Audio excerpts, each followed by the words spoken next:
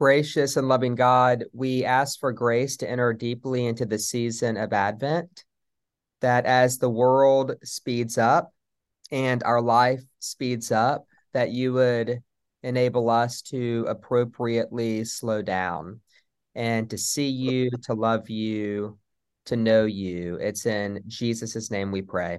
Amen. If you return, O Israel, says the Lord, if you return to me, if you remove your abominations from my presence and do not waver, and if you swear as the Lord lives, in truth, in justice, and in uprightness, then nations shall be blessed by him, and by him they shall boast. For thus says the Lord to the people of Judah and to the inhabitants of Jerusalem: break up your fallow ground and do not sow among thorns.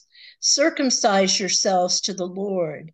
Remove the foreskins of your hearts, O people of Judah and inhabitants of Jerusalem, or else my wrath will go forth like fire and burn with no one to quench it, because of the evil of your doings.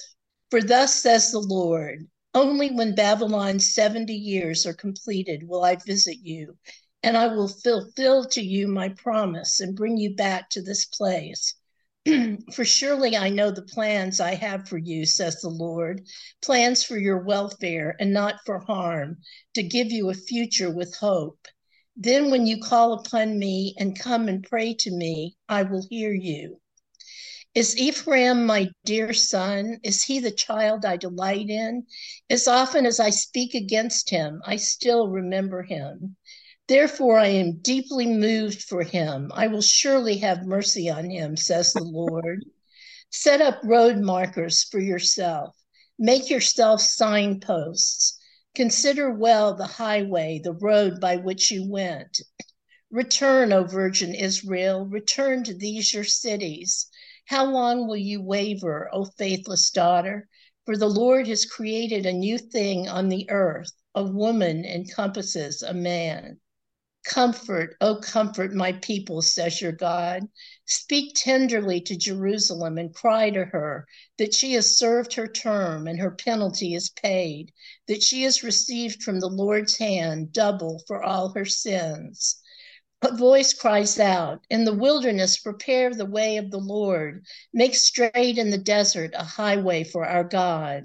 Every valley shall be lifted up, and every mountain and hill be made low.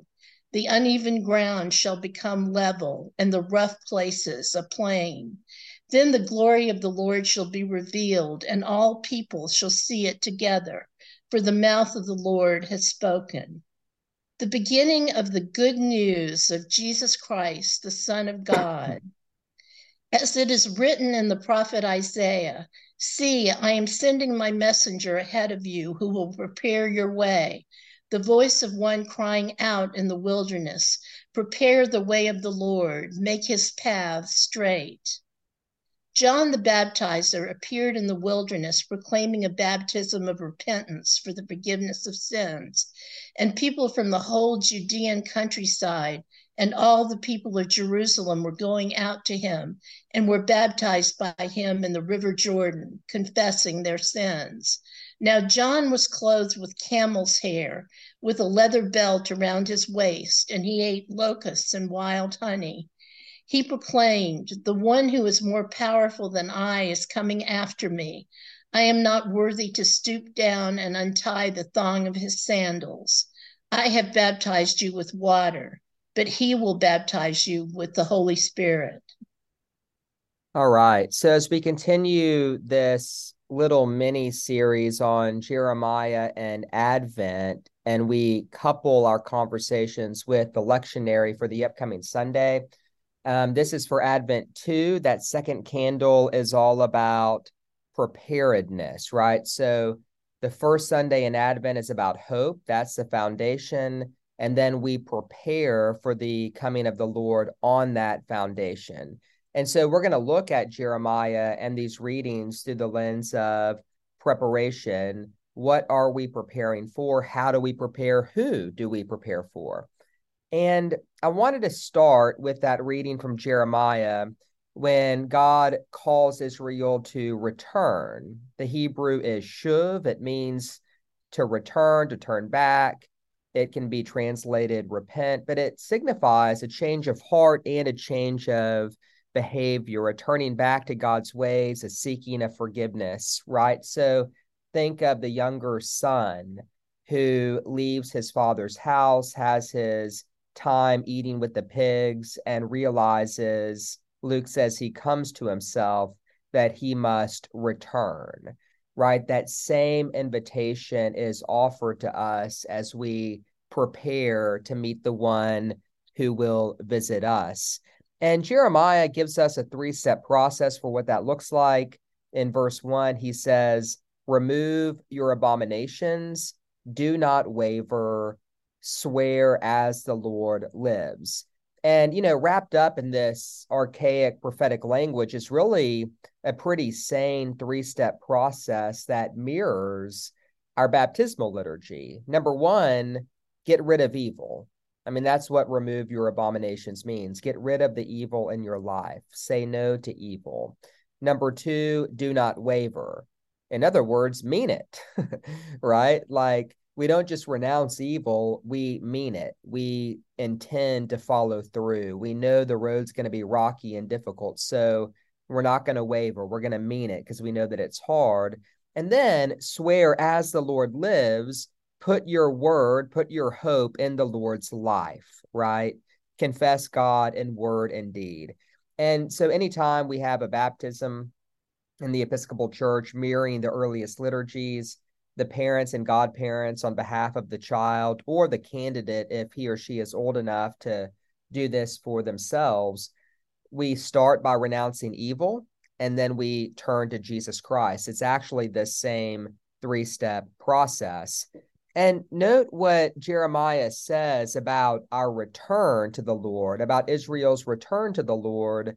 Then nations shall be blessed by him, by God's people.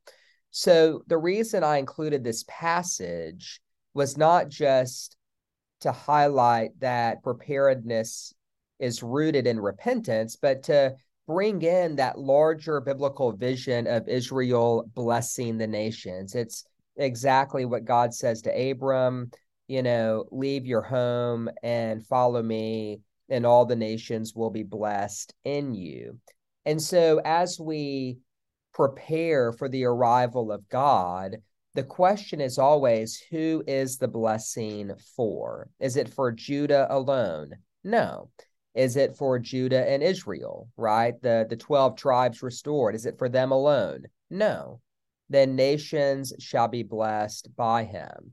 This is for the blessing of the world. And so Jeremiah says, break up your fallow ground. Do not sow among thorns. It's a really interesting thing to say, especially whenever we get to this reading from Isaiah about prepare ye the way of the Lord, right? Breaking up fallow ground is often needed to build a way, to build a road.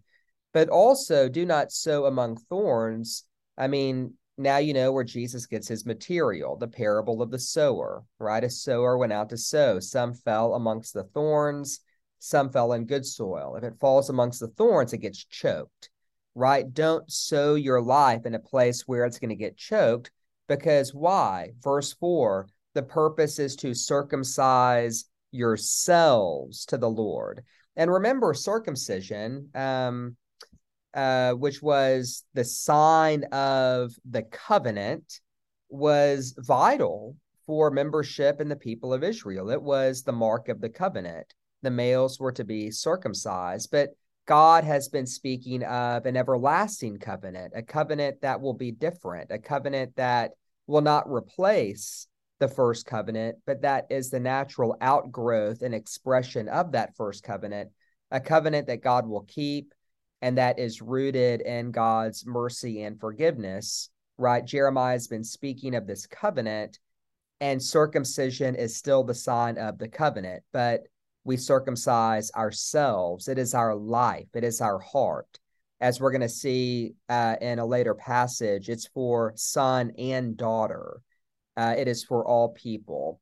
And just to note, in the early church, there was some debate. It was kind of a heated topic as to whether or not Gentiles needed to be circumcised. And Paul was pretty adamant, no. I mean, if you read Galatians, Paul gets pretty heated over the idea that there's some Jews who want the Gentiles to be circumcised. Why?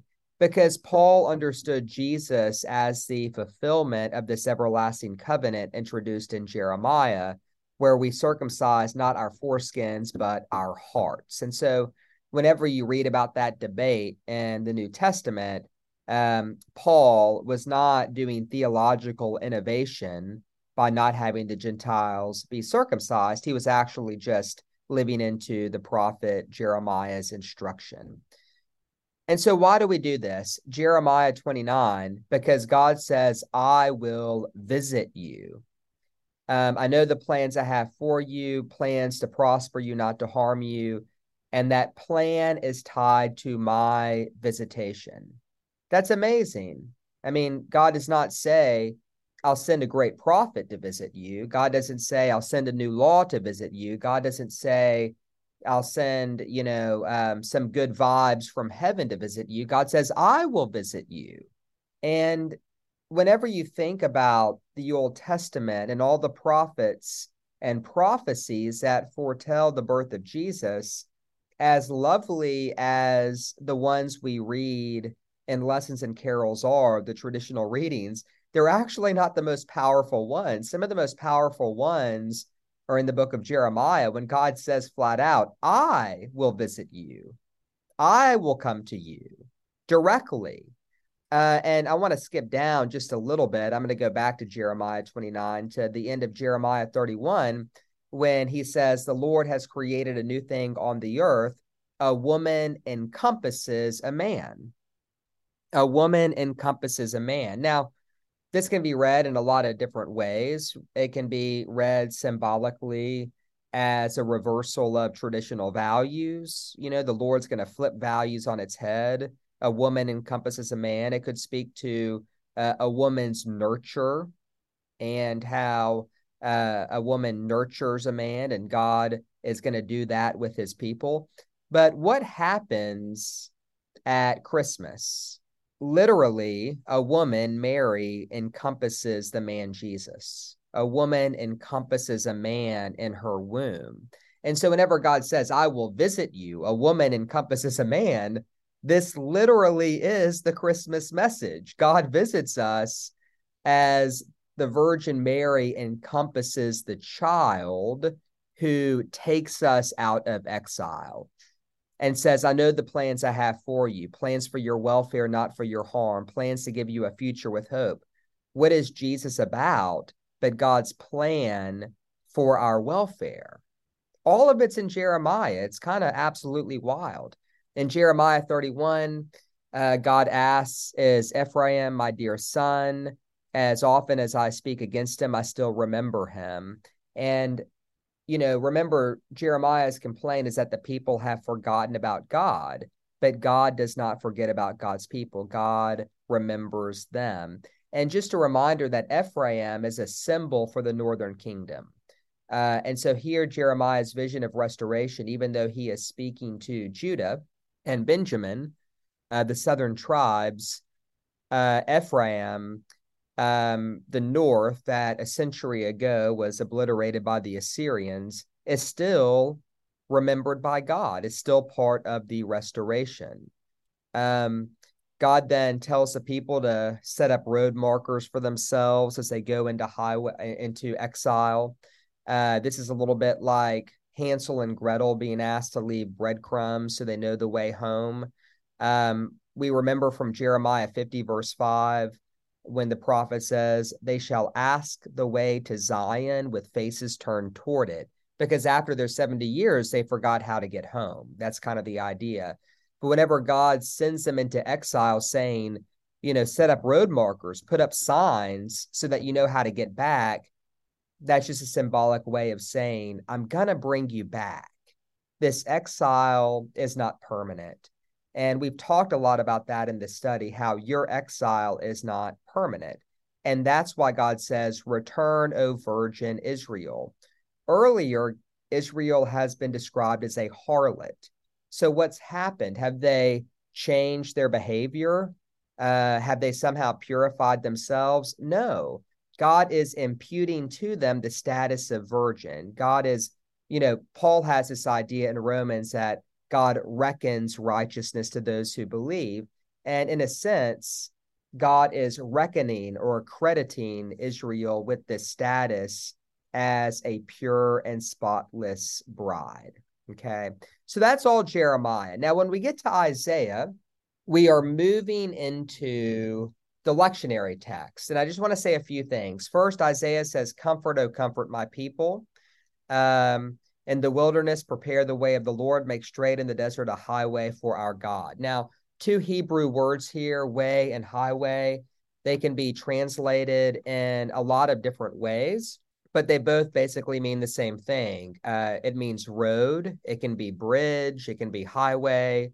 But basically, Isaiah says, build a new road because there is a coming king. And just so as a conquered people, when people in the ancient Near East were conquered, the conquering king would visit and he would tell the people to build a road. And so, literally, valleys had to be lifted up, mountains had to be made low.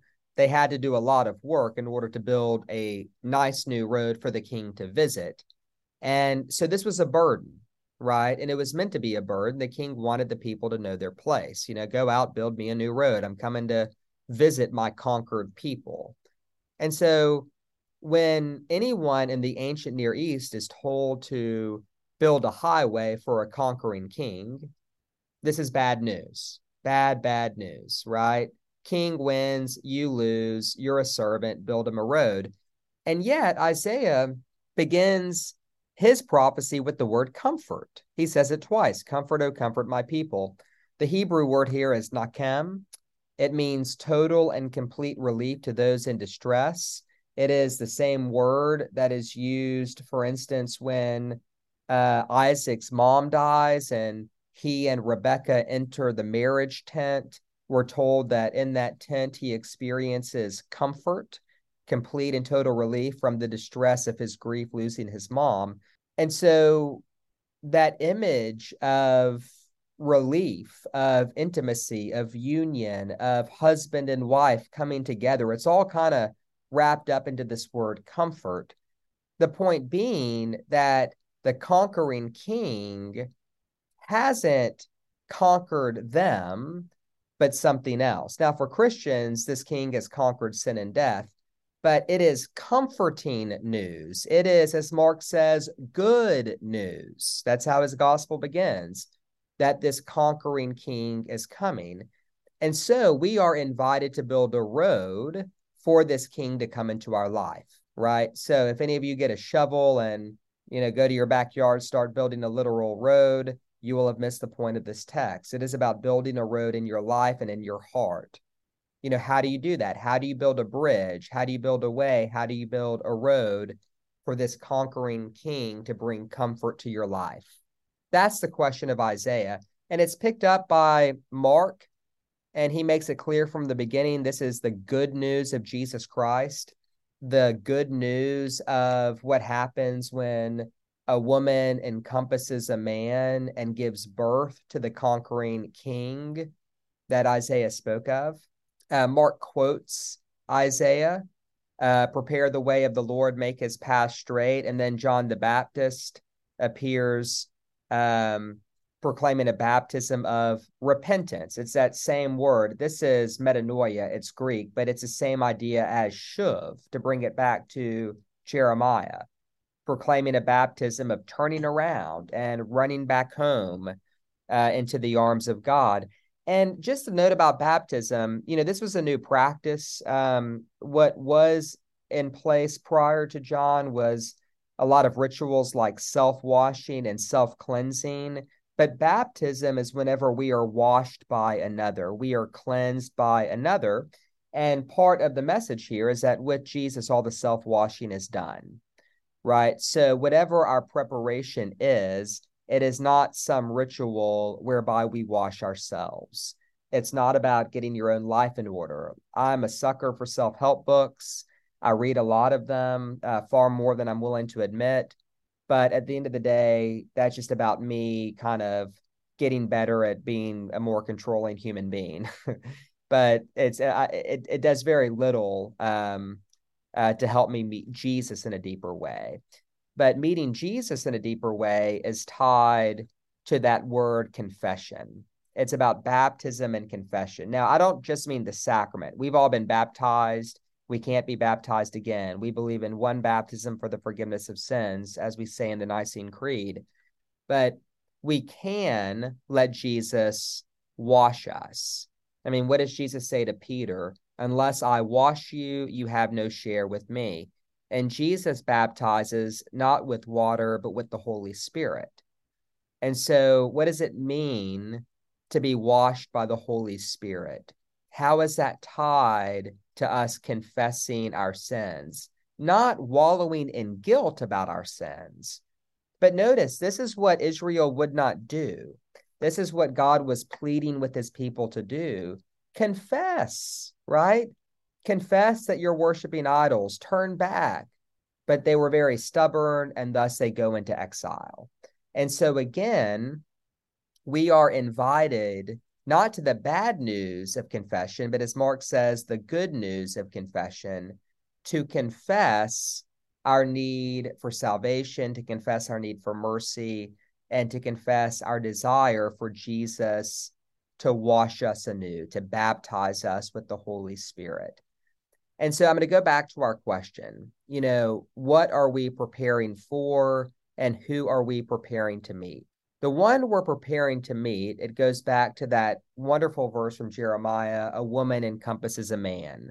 I will visit you, right? We believe that the Lord visits us in Jesus, that he came into this world once in the form of a child, that he will come again in glory at the end of the age, and that through the power of the Holy Spirit, he meets us in our life now. In any way, shape, or fashion, there's a lot of potential ways that God visits us. We prepare for him to visit us and to keep his promise that his plan is for our welfare and for a future with hope. So we prepare to meet the one who visits us, which is God himself. And then how do we prepare? We prepare by building him a road, as Isaiah said, a road in our heart. And we do that with practices. We do that with prayer. We do that with silence. We do that with confession. You can think of a lot of different ways that you might prepare to meet Jesus this Advent.